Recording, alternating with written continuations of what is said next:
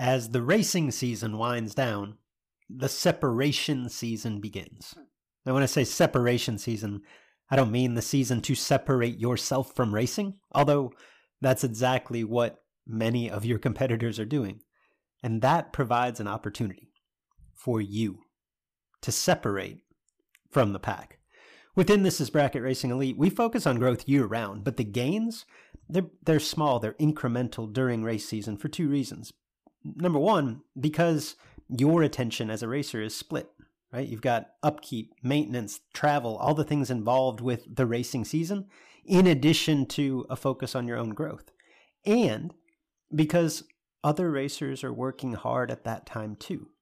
It's this time of year, this separation season, where putting in the work can really allow you a leg up on the competition. If you're serious about doing just that, and you'd like to surround yourself with a group of knowledgeable trainers and accountable peers with the tools, the resources, the wisdom to help you take that next step, and perhaps even with the occasional kick in the pants to keep you on track, This Is Bracket Racing Elite is the answer. We've helped thousands of racers just like you take the next step toward becoming the best version of themselves on the racetrack. Elite can help you do the same. Enrollment is open as of Monday, November 27th, and it closes December 8th. Learn more at thisisbracketracing.com/elite. This racing lifestyle ain't made for everybody. We're a special breed with special needs, but we all came to party. No friends on the track, but in the pits we know the truth. And this a way of life, it's the only thing that we do. BTE builds products that you can depend on, whether it's a complete power glide transmission, a torque converter for your specific combination, or any related component or bolt-on item. The professionals at BTE and Memphis Performance have what you need to succeed. Shop online at bteracing.com. Hello, everyone, and welcome to the Sportsman Drag Racing Podcast with Luke and Jed. I'm Big Jed Jared Pennington. He's Cool Hand Luke Bogacki. If you're a regular listener, thank you for your patronage. If you're new, you'll probably catch on soon enough. Our goal is to shed some light on the events, news, and issues in sportsman drag racing and the stars within it. Welcome back, or welcome to the Sportsman Drag Racing Podcast, where we sometimes discuss Ken Schrader and Stephanie Bustin Nass. Also sometimes discuss the Big Go and the This Is BracketRacing.com driver series. Today's episode will focus more on the latter. No Jed this week. He's got the week off, but we've got a big Labor Day episode for you. I'm super excited about today's show. Actually already recorded both of the interviews before I came together for this little introduction. As you know, Labor Day weekend is a big weekend in the racing community for a lot of reasons. It's seemingly every track in the country has a big bracket race Labor Day weekend, or every other track in the country. So there's a lot of racing going on for elevated stakes. In addition, this year, if you heard last week's podcast, you heard Jed and Michael Beard preview the Labor Day 100K, the richest purse in foot brake racing history. That's going on this weekend in Bristol. We've got SFG going to Columbus. We've got the Division 6 ET Finals out in Boise.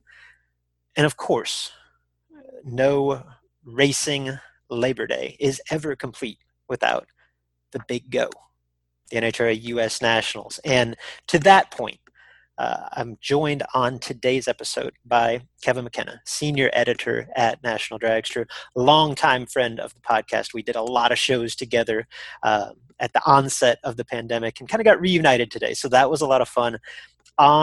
In that discussion, Kevin and I each pinpointed our top 5 sportsman storylines for this year's Big Go, and just kind of batted it around, had a great discussion.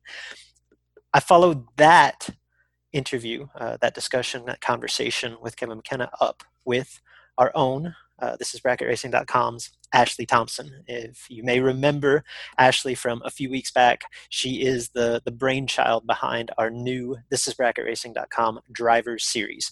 We had her on a few weeks back to kind of outline how the series would work, help get everybody hyped up for it, and that that thing has really taken off. We'll talk again with Ashley about the response that we've had from racers literally across the country for the TIBR Driver Series. There are a handful of events in the books already, so we'll talk results from those early points leaders, and we'll preview a couple of pivotal events within the Driver Series coming up this weekend. So stay tuned for that. Again, Kevin McKenna leads off, followed up by Ashley Thompson. I hope that you enjoy listening to today's episode as much as I have enjoyed recording it. Had a lot of fun with Kevin and with Ashley. Also hope that you enjoy your holiday weekend, wherever it is and however it is that you are consuming today's podcast. Enjoy Labor Day. Without further ado, here's PJ. I'm Luke Bagacki, better yet Edmund. Don't let me catch you later, you'll get dropped right on your head, man. 3-day marathon, chasing all the gold. Best feeling in the world, that's the truth I'm always told. Wally Parks had a vision, I'm not sure that I was in it, but we changed with the times, that's not coincidence. Kevin McKenna, welcome back to the show. I had grown used to seeing your face and catching up every single week, and now it feels like I haven't talked in ages. Yeah, it's been too long. I missed you. We need to make this a habit again. Absolutely. Those of you that remember and have been longtime listeners, Kevin and I did our Way Back Wednesdays through, I guess, the onset of the pandemic. We did that for the better part of 2 months, I believe, but it's been probably 2 months since we got together. So great to have you back. Once again, I'm joined by Kevin McKenna, senior editor at National Dragster, and the obvious point of emphasis and point of discussion today is going to be the big go, Kevin. The U.S. National. It's this week. It is. You can, a pandemic can stop a lot of things, but apparently it can't stop the big go. For all the hardship and struggles we've had this year, it looks like we are going to have a U.S. Nationals. Car count looks great. Weather forecast looks good. I think hopefully it is the Indy that we've all come to know and love. Yeah, no, I'm hoping the same thing. Looking forward to being a part of it myself. Kevin, I sent you an email earlier today, and the idea here, we're all about making lists here on the Sportsman Drag Racing Podcast. We've been on a real list kick. So what I challenged you to come up with were your top 5 sportsman-related Indy storylines. I've got my 5. We haven't gotten together on this, so it'll be a little bit of a surprise. We might have some overlap. I don't know if you want to go in a specific order, but start us off. Okay, challenge accepted. I have my list as well. I don't want to go in a specific order, but I thought we would maybe start with, some of the more benign things and maybe save the really good stuff for last. So if you want me to go first, I'll take it. One thing that we have never had at Indy is a double. Is this the year it finally happens? I can tell you in 1996, Scotty Richardson came really close. He had a win and a runner-up. We've never had a double, despite the fact that there are many, many racers that bring 2 cars and have 2 shots. Is this the year it gets done?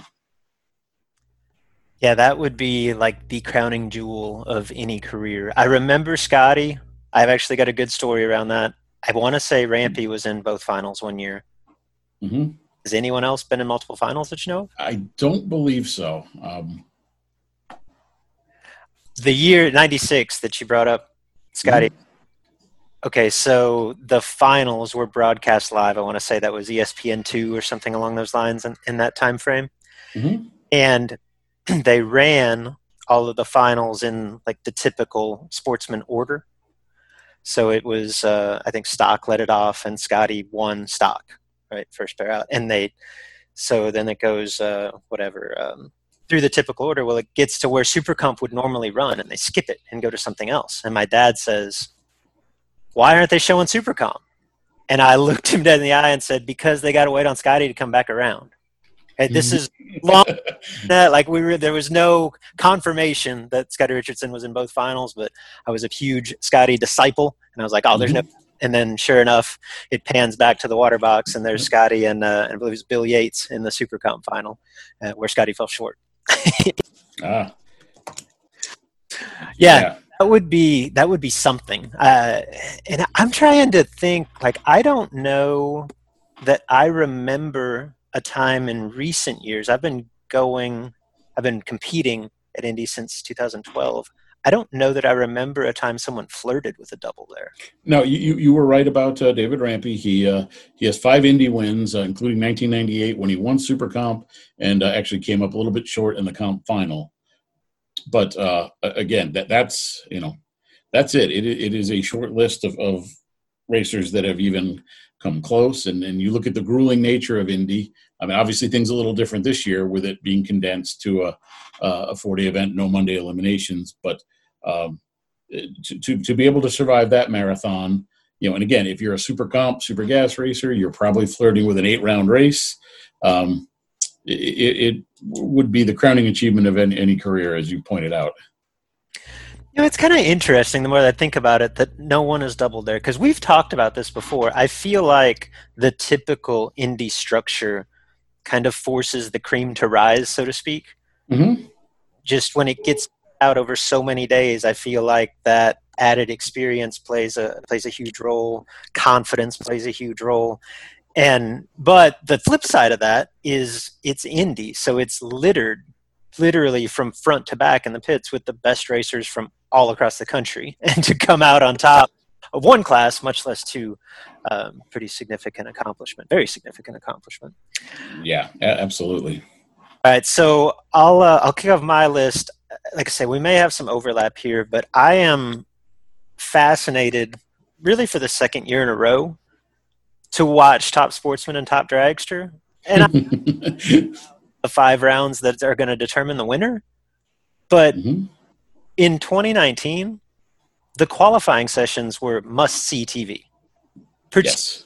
Top Dragster. Last year's bump, 6:23. And for those of you not real familiar with NHRA Top Dragster, you can't go faster than 6:10.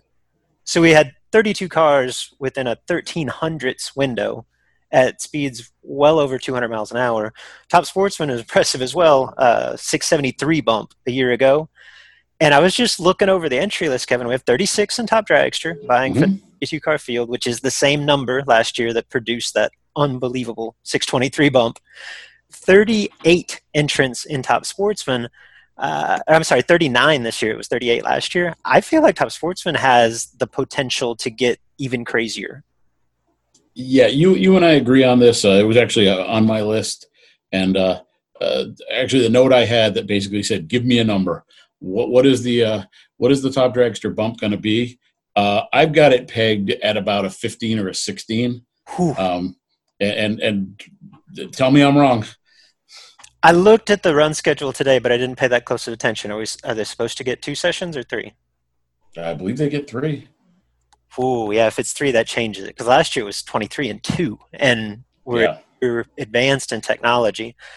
I like the way you think, because I actually had numbers circled. I gave this some thought earlier. I was of the assumption they would just get 2. I'll say 6:18 in the Top Sportsman.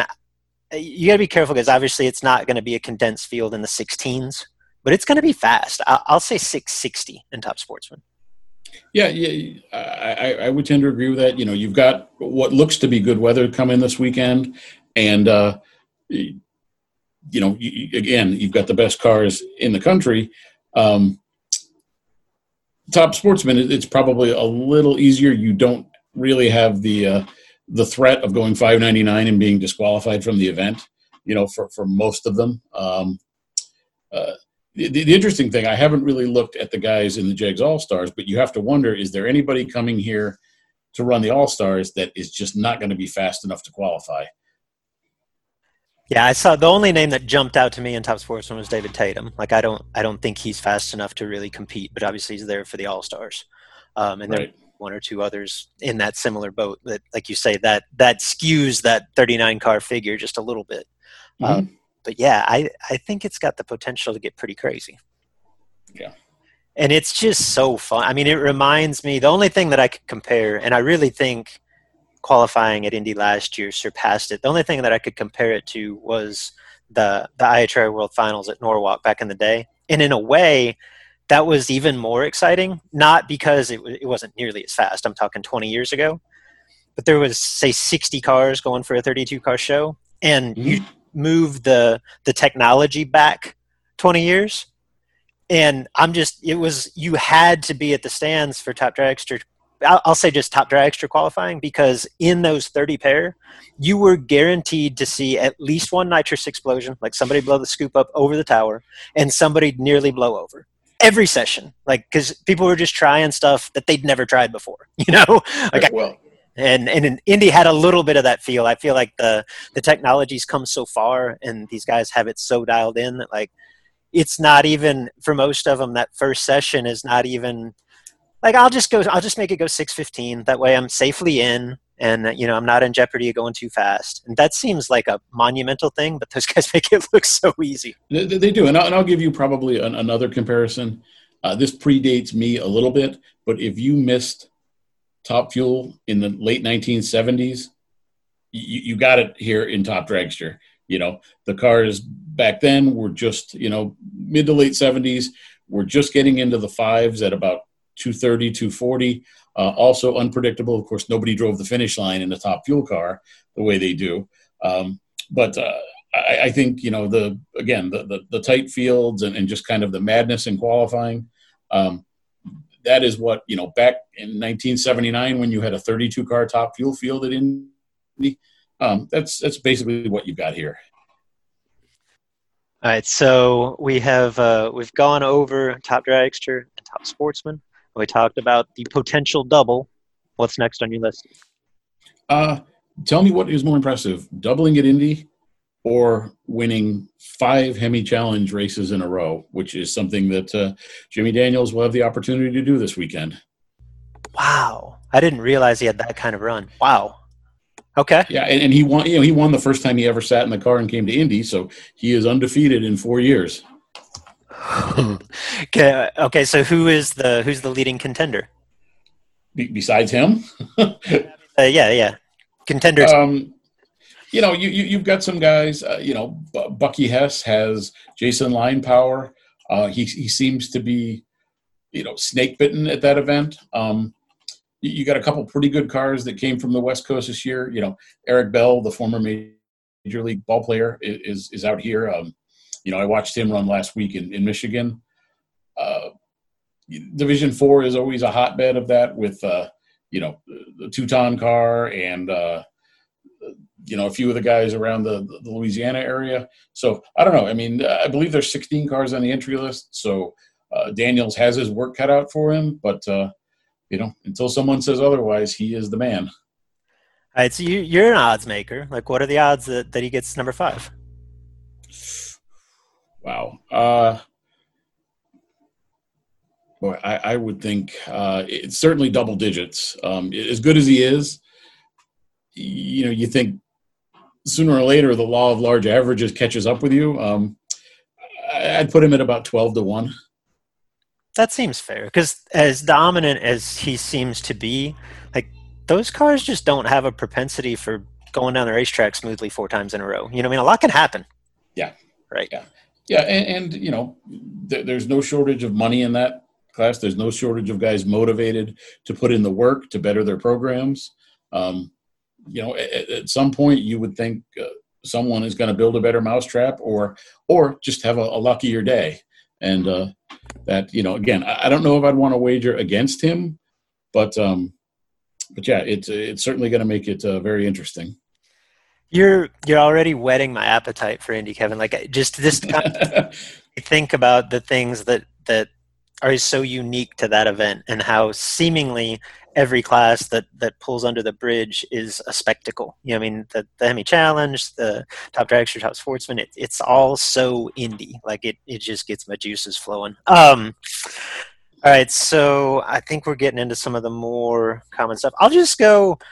I know you had tweeted about the overwhelming number of entries, period. I'll just focus on the 890 category. 162 entries in Super Comp, past the maximum, past the cap.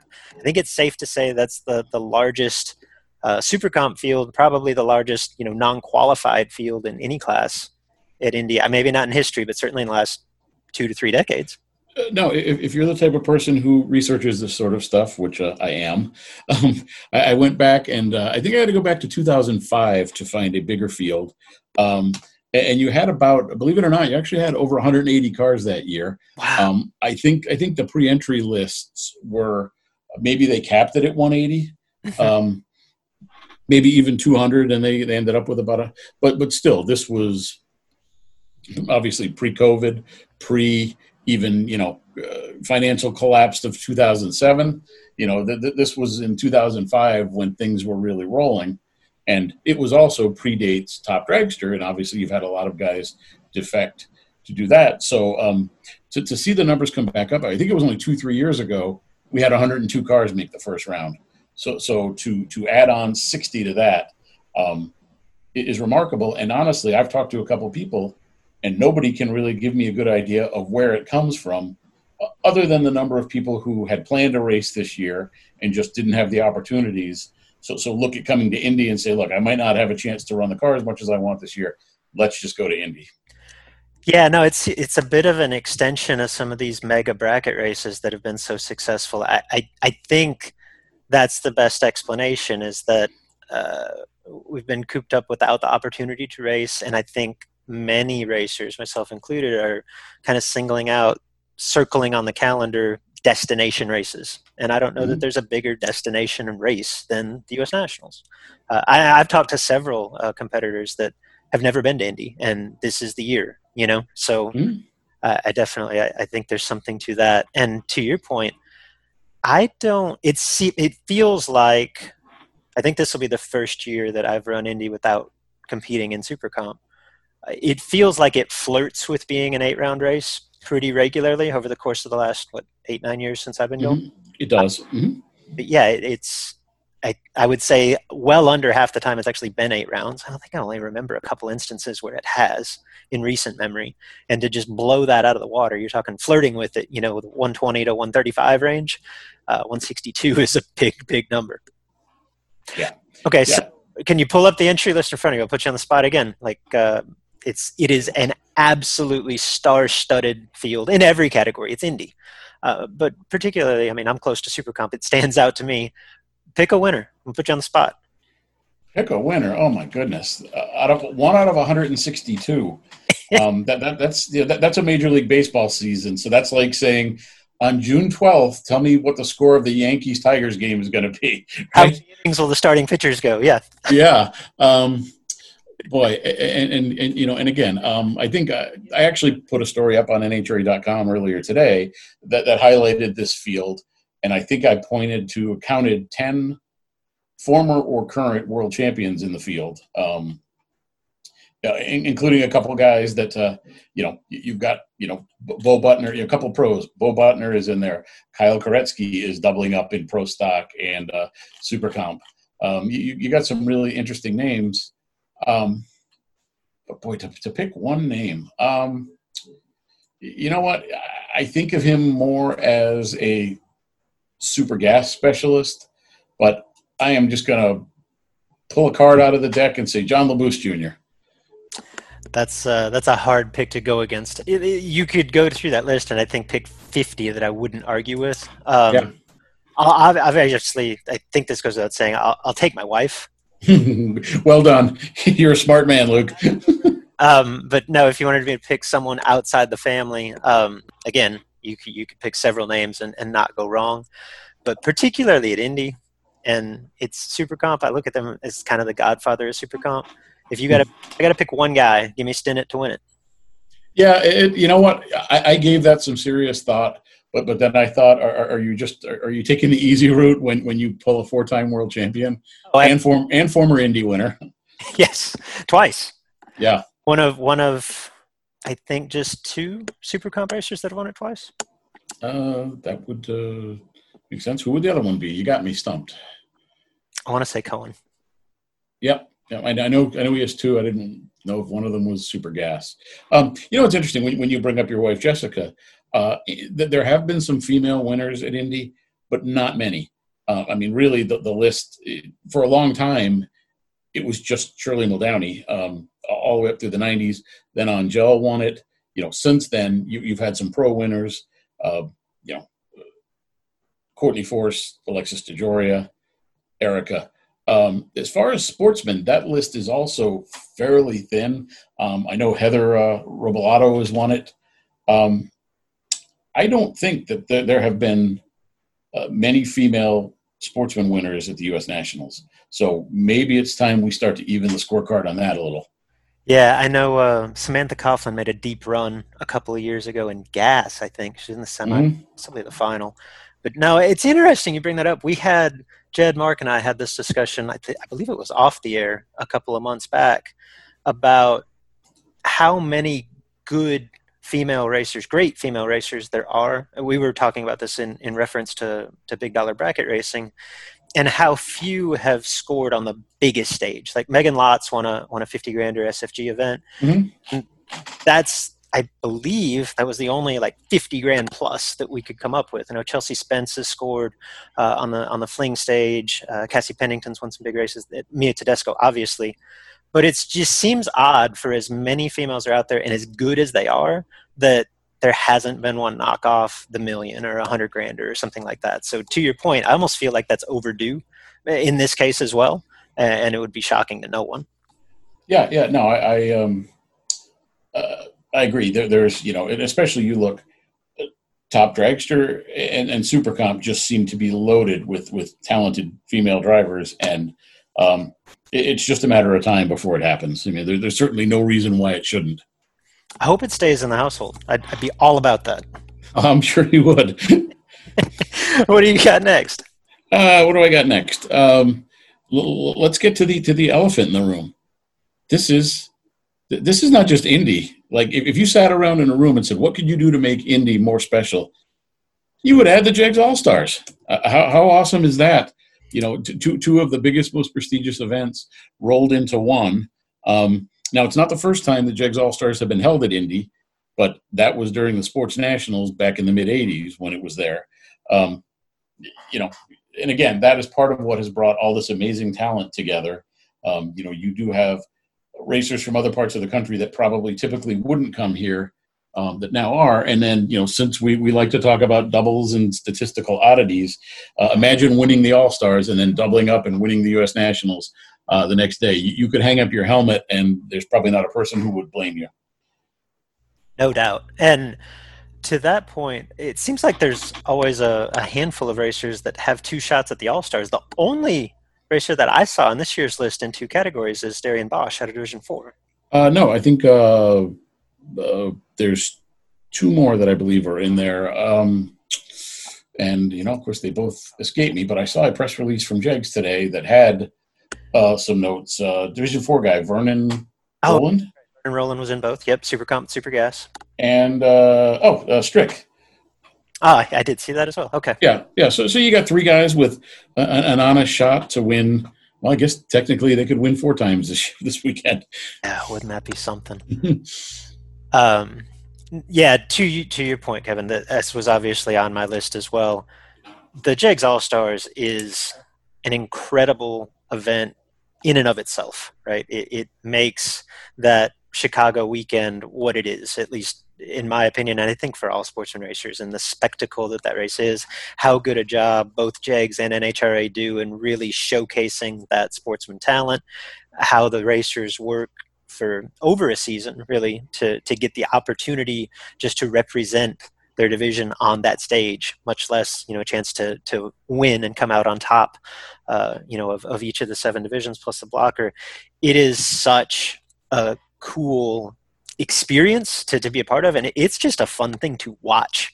And I just know that the cheering section, like the fence at Joliet on All-Stars Day, is one of my favorite sportsman racing, and the fence at Indy is similar, right? That we all can the finish line, stand on top of the golf carts, watch the action. For the All-Stars, it's going to be awesome. And you just combine those two things. You've got the prestige, the allure of the Big Go, the biggest stage that we have, and then combine it with arguably the biggest carrot available to sportsman racing on the NHRA Tour. Like, it seems like a match made in heaven. I feel like at some point you overload and you could just get the proverbial 10 pounds in a small bag, and that's what Indy becomes. But man, what a cool thing to add to it, even if it's just temporary. this winning the All-Stars is so special. Competing in the All-Stars is so special, but to do it at the Big Go, that's going to be a treat for those guys and girls. Yeah, and more often than not, when I interview a Joliet winner, this comes up in conversation that, even if it's someone who wasn't in the All-Stars on Saturday, the people that win on Sunday, you kind of have to acknowledge that you won probably the toughest event of the year because there's so much talent that comes in.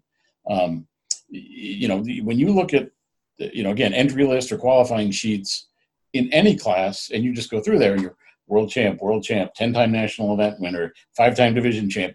I mean, almost everybody on the list has accomplished something significant. And, I know there have been times when you would say, well, God, other than Indy, is this not the most difficult race to win? Well, now it is Indy and it is the All-Stars. So you've probably added a double degree of difficulty. Yeah, I agree. I think it ups the ante all the way around. And if it's possible, if it's not blasphemy to say this, perhaps makes winning Indy even that much more impressive and that much more special. All right, Kevin, you stole my thunder a little bit. Obviously, I had the All-Stars on my list, but I'll piggyback on it. Mm-hmm.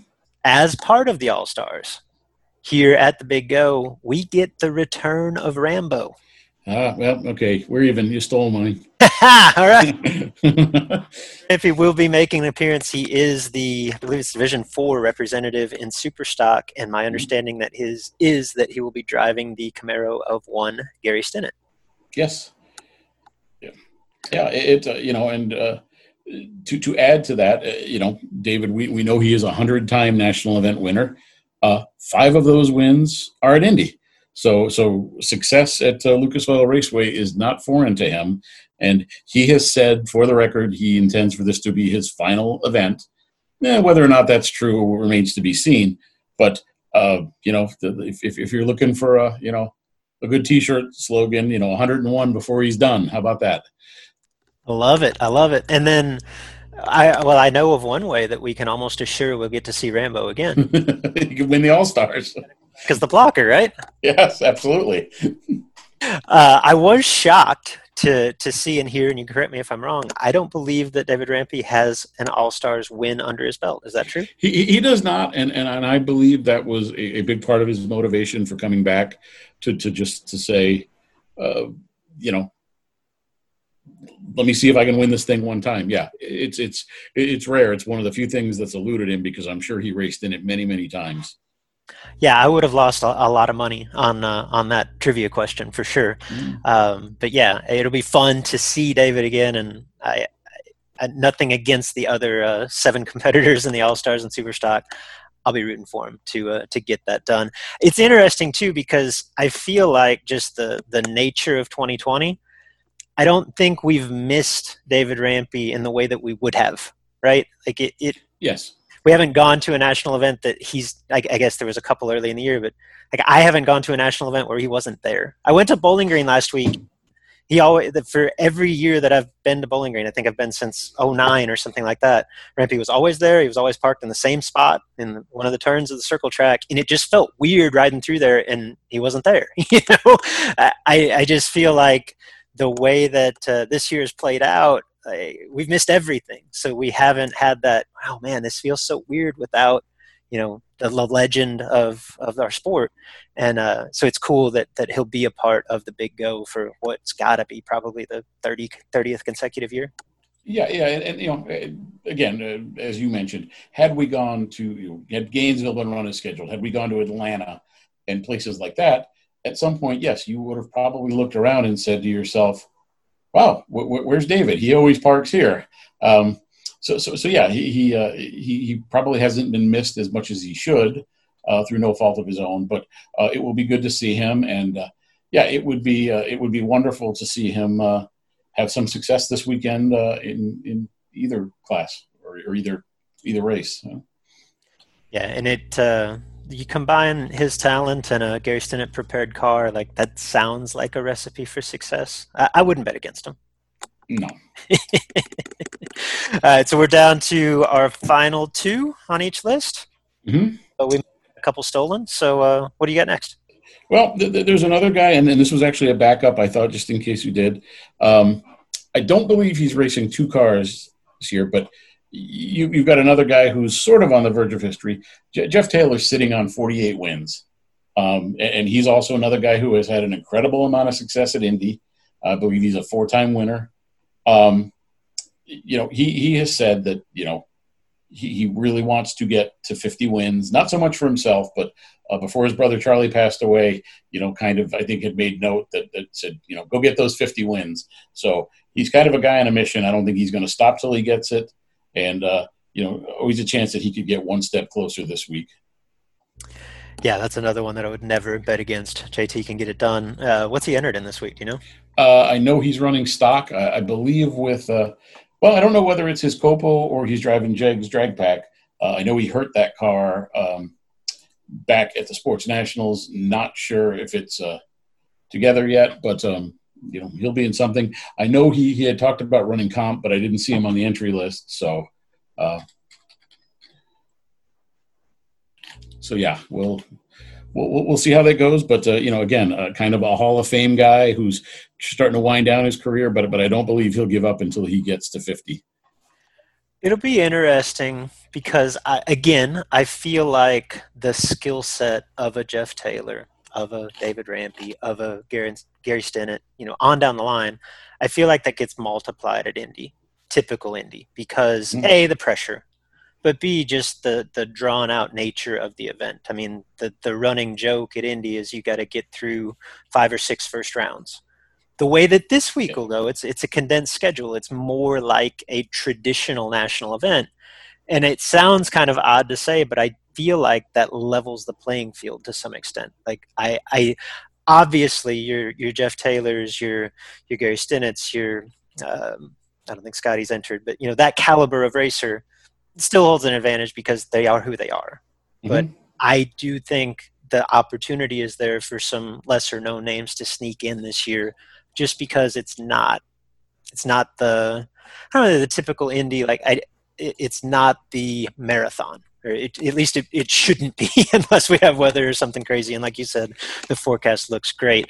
I'll go. This kind of piggybacks on the All-Stars as well. For my next topic, I'll say Super Street at Indy. You're the historian. I believe this is the first time this has ever happened. It may be the last. Get the 1090 cars on the biggest stage in the sport. And I think it's really cool, if for no other reason than I believe every category now that is typically or even sometimes contested at a national event will run at the same facility at Indy. And I just know the entry list for Super Street has been over max for months. I think there 50 entries and the quota was 40.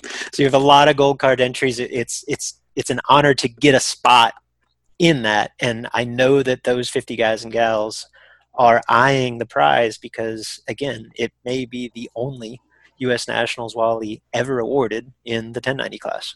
Yeah, no, that is a great point. Again, 1983 and 84, the Sports Nationals was held at Indy. So there are Super Street winners from Indy, but a U.S. Nationals Wally Super Street, you're right. This may be one and done.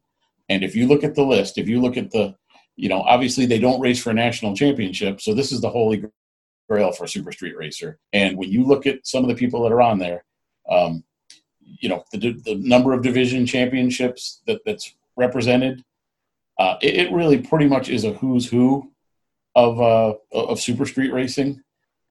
Including a guy that I always like to follow, Rudy Matthews. He used to own the Jegs All-Stars. He's not in it this year, but I see he is entered in Super Street. That's actually going to be some really competitive, worth watching racing. Okay, let's go down the same exercise because you made me pull up the entry list. Now I'm staring at it. You got a 1 in 48 chance this time. Oh, jeez. So now it's on me. All right. Boy, do I get multiple choice? Because I can pick about 3 names off here that I really like. See, that's such a Jed move. Jed would pick. It is Jed. Okay. Ouch. You know what? I am going to go off the board. This is not quite like picking a kicker in the first round of your NFL draft. But we just had the discussion about a female winner, and if you saw the job that Taylor Iacono did last week at the sportsman race in Epping, the JEG Sports Nationals there, she was money. So how about if we get not only our first Super Street winner, but another female winner, and we can knock all those out in one shot. Good pick. Good pick. She has been killing it. I've been keeping up with that myself. Yeah, I put myself under the gun here too. This is. Well, you're not going to tell me I stole your pick, right? No, I mean it's a good pick. And you could go a lot of different directions here. This might be harder than Super Comp. I will go. Let's go to Nebraska. I'm going to take Corey Bentley. Corey was in the hunt for a Division V title last year. Really drove impressively throughout the year, and I just think he's due. I'll take Corey Bentley. Yeah, I like it. It's interesting. I really wondered if you might not have a Super Comp, Super Gas, or even a Pro Ringer sneak in there. But no, mostly these folks are Super Street specialists. And again, some of the people I see, a lot of numbers that end in one. Division I champ, Division III champ, Division IV champ. Again, largely because of the All Stars. They're all here, and it's going to be very interesting to watch. Yeah, you're right. There are a lot of numbers that end in one on this in this entry list. Good stuff. All right, so we're down to the top storylines. We might have some overlap. So, have you got anything left? I think we pretty much emptied it. Although I will just this is more of a I guess an overall thing to tie it in. Just we've talked at length about the importance of Indy, and one of the things I used to do. Don't get a chance to do it as often now because we do so much live reporting on NHRA.com, but I used to jump on a golf cart or a mini bike for the final rounds and go down the end because this was the best chance that you had all year to see a grown man cry. And I can think of a few people, some big, tough, macho racers that, as soon as that Wally touched their hands were absolutely reduced to just, crying like little kids. And it is rewarding to see that this sport still means that much to that many people. And it's, it's why I don't think COVID or anything else can kill it. Yeah, no, I guilty as charged. The year that I was fortunate to win Indy, my opponent Anthony Fetch had a problem in the final. I'm telling you, I was teared up before I hit the finish line. So yeah, it's special, man. There's just nothing that compares. And I mean, everybody's got their story and their history. For me, that place just screams my father, but it's Indy, and it's one of a kind.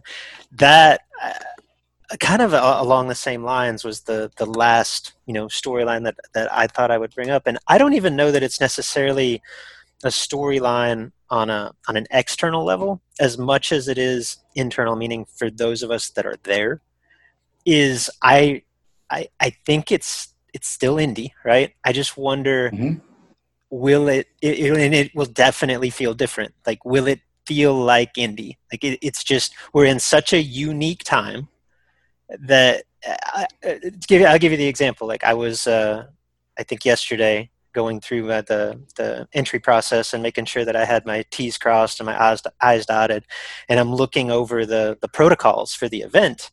And, obviously everyone's going to be masked. Like that's going to be new for me. And not that it's a big deal, but it's going to be different. Right. And then you just go through the protocol. And I mean, I think a lot of this is, we've just, as a sanctioning body, we've got to kind of cover our rear end from a liability standpoint. But some of the protocols in there is like, you're not to leave your pit, unless absolutely necessary. Like, I don't know how strictly that'll be taken by the competitors. Like, I just feel like inevitably it's going to have a different vibe. And I think, like, I get the impression you think as well, that the allure, the tension, the atmosphere of Indy will shine through that. But it's going to be fascinating to watch that play out. Yeah, I think you're absolutely correct there. And having been to the first three Indy races this summer, they are definitely different. You do the mask thing. I mean, we don't need to get into a lengthy debate. Yeah, they are not comfortable, especially on hot days. But we're doing this not as much so you can race today, so we can race tomorrow. I mean, we are obviously being watched by, you know, government agencies and whoever, and they want to see the safety protocols enforced, and I get that, but it doesn't mean you can't be social with your friends. It doesn't mean you can't go to the finish line and watch the Saturday afternoon round of Super Comp or Top Sportsman. It is still Indy. You can still do hang with your friends. It's still the most competitive race on earth. I think the winners won't find it any less. If anything, the mask will just help hide the tears. But again, in times like this, you do what you need to do to get by. And I agree with you. The lure, the magic that is Indy will overcome any of the short-term drawbacks that it might have. I'm admittedly a little bit out of the loop on this end of it. Obviously, we've got a massive, if not perhaps record, entry list, and the place is going to be packed with racers and race cars. What are we expecting from a spectator standpoint this week? I believe the plan that was submitted, my understanding is it was at 50% capacity. So we could go to that level. Now, I don't have any idea, not privy to any pre-sale numbers for tickets. I know typically Indy is an event where a lot of people buy tickets in advance. So, you would hope a large number of those fans opt to use them rather than defer to next year. I can tell you this. I was out there for a while this morning, and the campground across the street is already, and this was Tuesday morning at about 9:30. There's a pretty healthy crowd in the campground. So that gives me some optimism that, we are going to have significantly more fans than we had, for any one of the three prior events. Yeah, that part will just be fascinating because you're so used to, particularly, Sunday and what would typically be Monday, seeing a jam-packed grandstand and just the pageantry of Indy, and it'll be interesting to see. I know that the minds have been at work. Whether it's the announcers, the sanctioning bodies, the planners that go into making every national event what it is, but specifically Indy. It'll be interesting to see how they pull off that pageantry, and like I say, if it feels any different. Yeah, I mean, there's some things that you're going to miss if you're into these sort of things. Your traditional pre-race ceremony is not going to happen. There's no track walk. There's no driver introductions. The winner's circle is basically held past the finish line. Those are things, and it's funny. You typically don't give them a second thought until they're gone, and then you say to yourself, "Wow, it would be really nice if all the winners could come up and be saluted and in front of the fans." Now I don't really see any reason why we couldn't do something similar of the Sportsman, where we do things on the return road. But as far as the pros, there's not a stage set up, things like that. But I know that there is a Hemi parade scheduled. I believe, I'm not sure if there's a Copo parade this year because it's not a Chevrolet event anymore. But little things like that kind of make Indy special. I'm sure there will be some sort of an introduction for JEGS All Stars. I'm not sure exactly what it is, but I know they'll do everything they can to make those guys feel as special as possible. Yeah, no, it's funny you bring that up because as a longtime supporter of NHRA, longtime sportsman racer, I've become jaded, or had become jaded. Like it was rare. I'd go to, say, 6-8 national events a year. It was rare that I would even go watch a pro session. At some point you just like I've seen it. At Indy. And like none of the pageantry, the driver introductions, the track walk, like whatever, right? That doesn't interest me a bit. Every year that I have been fortunate enough to be in on Monday at Indy, I go do the track walk. The family goes do the track walk. Like, do you just take in that whole? Yeah. So yeah, like you say, be different. But I don't. Maybe it's the optimist coming out in me. I cannot imagine, especially when you bring in the All Stars and everything that we've got going on this year. I can't imagine that it's any less exciting. And if any good, you try to look for a silver lining in every mess. This, this may unjade you. I don't think that's a word. Yeah. It's not a word, but, you may going forward have a deeper appreciation for traditions and things like that. And it's my hope that the next time NHRA has what we all qualify as a typical event with a full house of fans, with the track walk, the pre-race, with all the things that you've come to associate with it, that people will look at each other and say, wow, that was a great event. I really missed that. I can't wait to do it again. As the kids would say, 100 K-Mac. That's it. That's good stuff. Kevin, thank you for taking time out of your busy schedule, particularly on Indy Week, to come on with us and bat some of the exciting facets of sportsman racing at the big go around. Appreciate you, man. No problem. And I just like to ask, I assume you were in Super Gas because I saw you weren't on the Super Comp entry list. Super Gas and Jessica will be in Super Comp. Gotcha.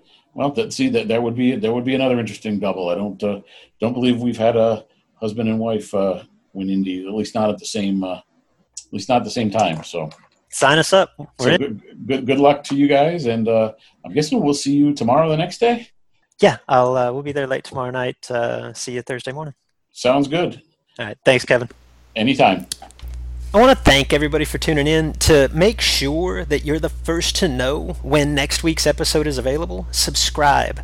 And you can do that on Google Play. You can do that on iTunes. You can do that wherever you are accessing our show today. Just subscribe. That way that you know that you have got the latest edition of the podcast. You'll be the first to know. And do us a favor. Tell your friends about the podcast. Get your track involved by broadcasting portions of the Sportsman Drag Racing podcast over the PA on race day. Jed and I are proud to partner with Bill Taylor Enterprises, that's BTE, here within the podcast. Neither of us, Jed or myself, are strangers to BTE products, services, or customer service. I've personally been using BTE transmissions and converters exclusively since 1998. That's 20 years. BTE has quite literally powered every race, every championship, every round that I've won for my entire adult life. My point, they build products that I depend on. BTE builds products that Jed depends on. BTE builds products that you can depend on. Whether it's a complete top dragster or top sportsman power glide transmission, a torque converter designed for your specific combination, or any transmission component or bolt-on item, the folks at BTE and Memphis Performance have what you need to succeed in today's ultra-competitive world of sportsman drag racing.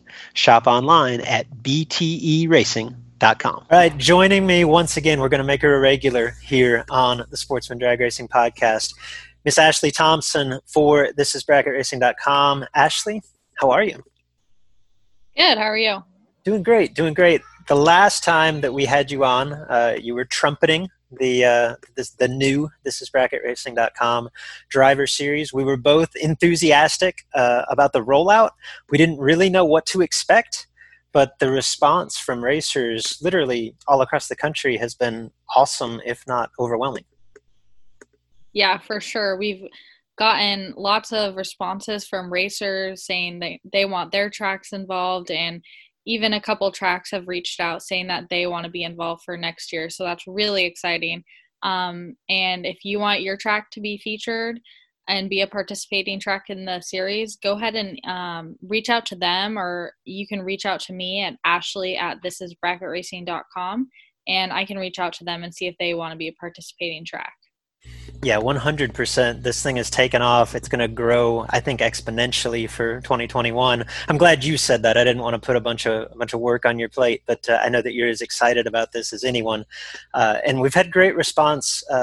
We kind of did this pretty impromptu, put it together at 5 facilities for 2020. I think we rolled out point signups, a week and a half, 2 weeks before the first race. And we've got a really strong contingent of both box and no box racers already signed up for the 2020 series. It's underway officially. I think 4 of our 5 participating tracks have hosted an event to this point. So I'll let you kind of bring us up to speed. What's happened so far within the driver series? Yeah, so Four of the tracks had races last weekend, National Trail, Bremerton, Beach Bend, and Mid-Michigan Motorplex. So far, I'll just go over the top contenders. So in Bottom Bulb, Brian Siridu. Oh yeah, we touched on this. Cerruti, and you'd never look at the name of Cerruti, so I'll Sorry. Butchered that. Leading points with 105, and then Junior Howe from Bremerton at 95, so pretty close there. And then we have Claire Reed from National Trail, Tom Bray from Mid-Michigan, and Gary Gandy from Bremerton. And then a few others also trailing behind that can possibly catch up. They've got 2 races left, so they can do it. And Cerruti, leader in the clubhouse with the win at Columbus, and Columbus only has 1 event of their 4 claimed, right? So Cerruti off to an excellent start. Right. Yep. And it looks like I think we had 30-ish signups just in Bottom Bulb alone. Yep. That's pretty awesome for just the 5 tracks involved. And again, how little lead time we gave everyone to jump in on that. Again, you can find all of these points in detail over on thisisbracketracing.com/driver series. Okay, so the Bottom Bulb deal, Cerruti looks good, J.R. Howe, and we've got a number of racers that really haven't even gotten an opportunity to earn points just yet. What about on the Top Bulb side?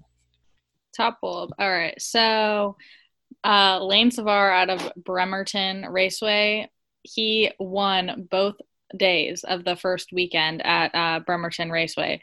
So he's looking pretty good there. That's a good start. Yep. And actually, you didn't even let me butcher that. Because right. I know Lane, so I think you've corrected me in the past, but yeah, Lane Savar. Yep. And then, a bunch of guys with a few round wins there that have the potential to get up there towards the top. Yeah, when you look at the Top Bulb point standings, it's a overwhelming lead for Lane at this point. And when you go to 2 races and you win them both, that tends to happen. But I think it's a little bit skewed just because it is so early. Lane has 2 races in the books. Most tracks haven't had 2 at all. Muncie has yet to have 1. So there's going to be this isn't over by any stretch of the imagination. I think this is going to come down to the wire regardless. Yeah, I definitely agree. All right, so what at this point, like I said, 5 tracks involved in the preliminary series. That's Beach Bend Raceway Park in Bowling Green, Kentucky. You alluded to National Trail Raceway in Columbus, Mid-Michigan Motorplex in Stanton, Michigan, Bremerton Raceway up in Washington, and Muncie Dragway in Indiana. 4 of those 5 have already contested at least 1 event. I think Michigan and Bremerton have both hosted 2. If that's, you can correct me if I'm wrong there.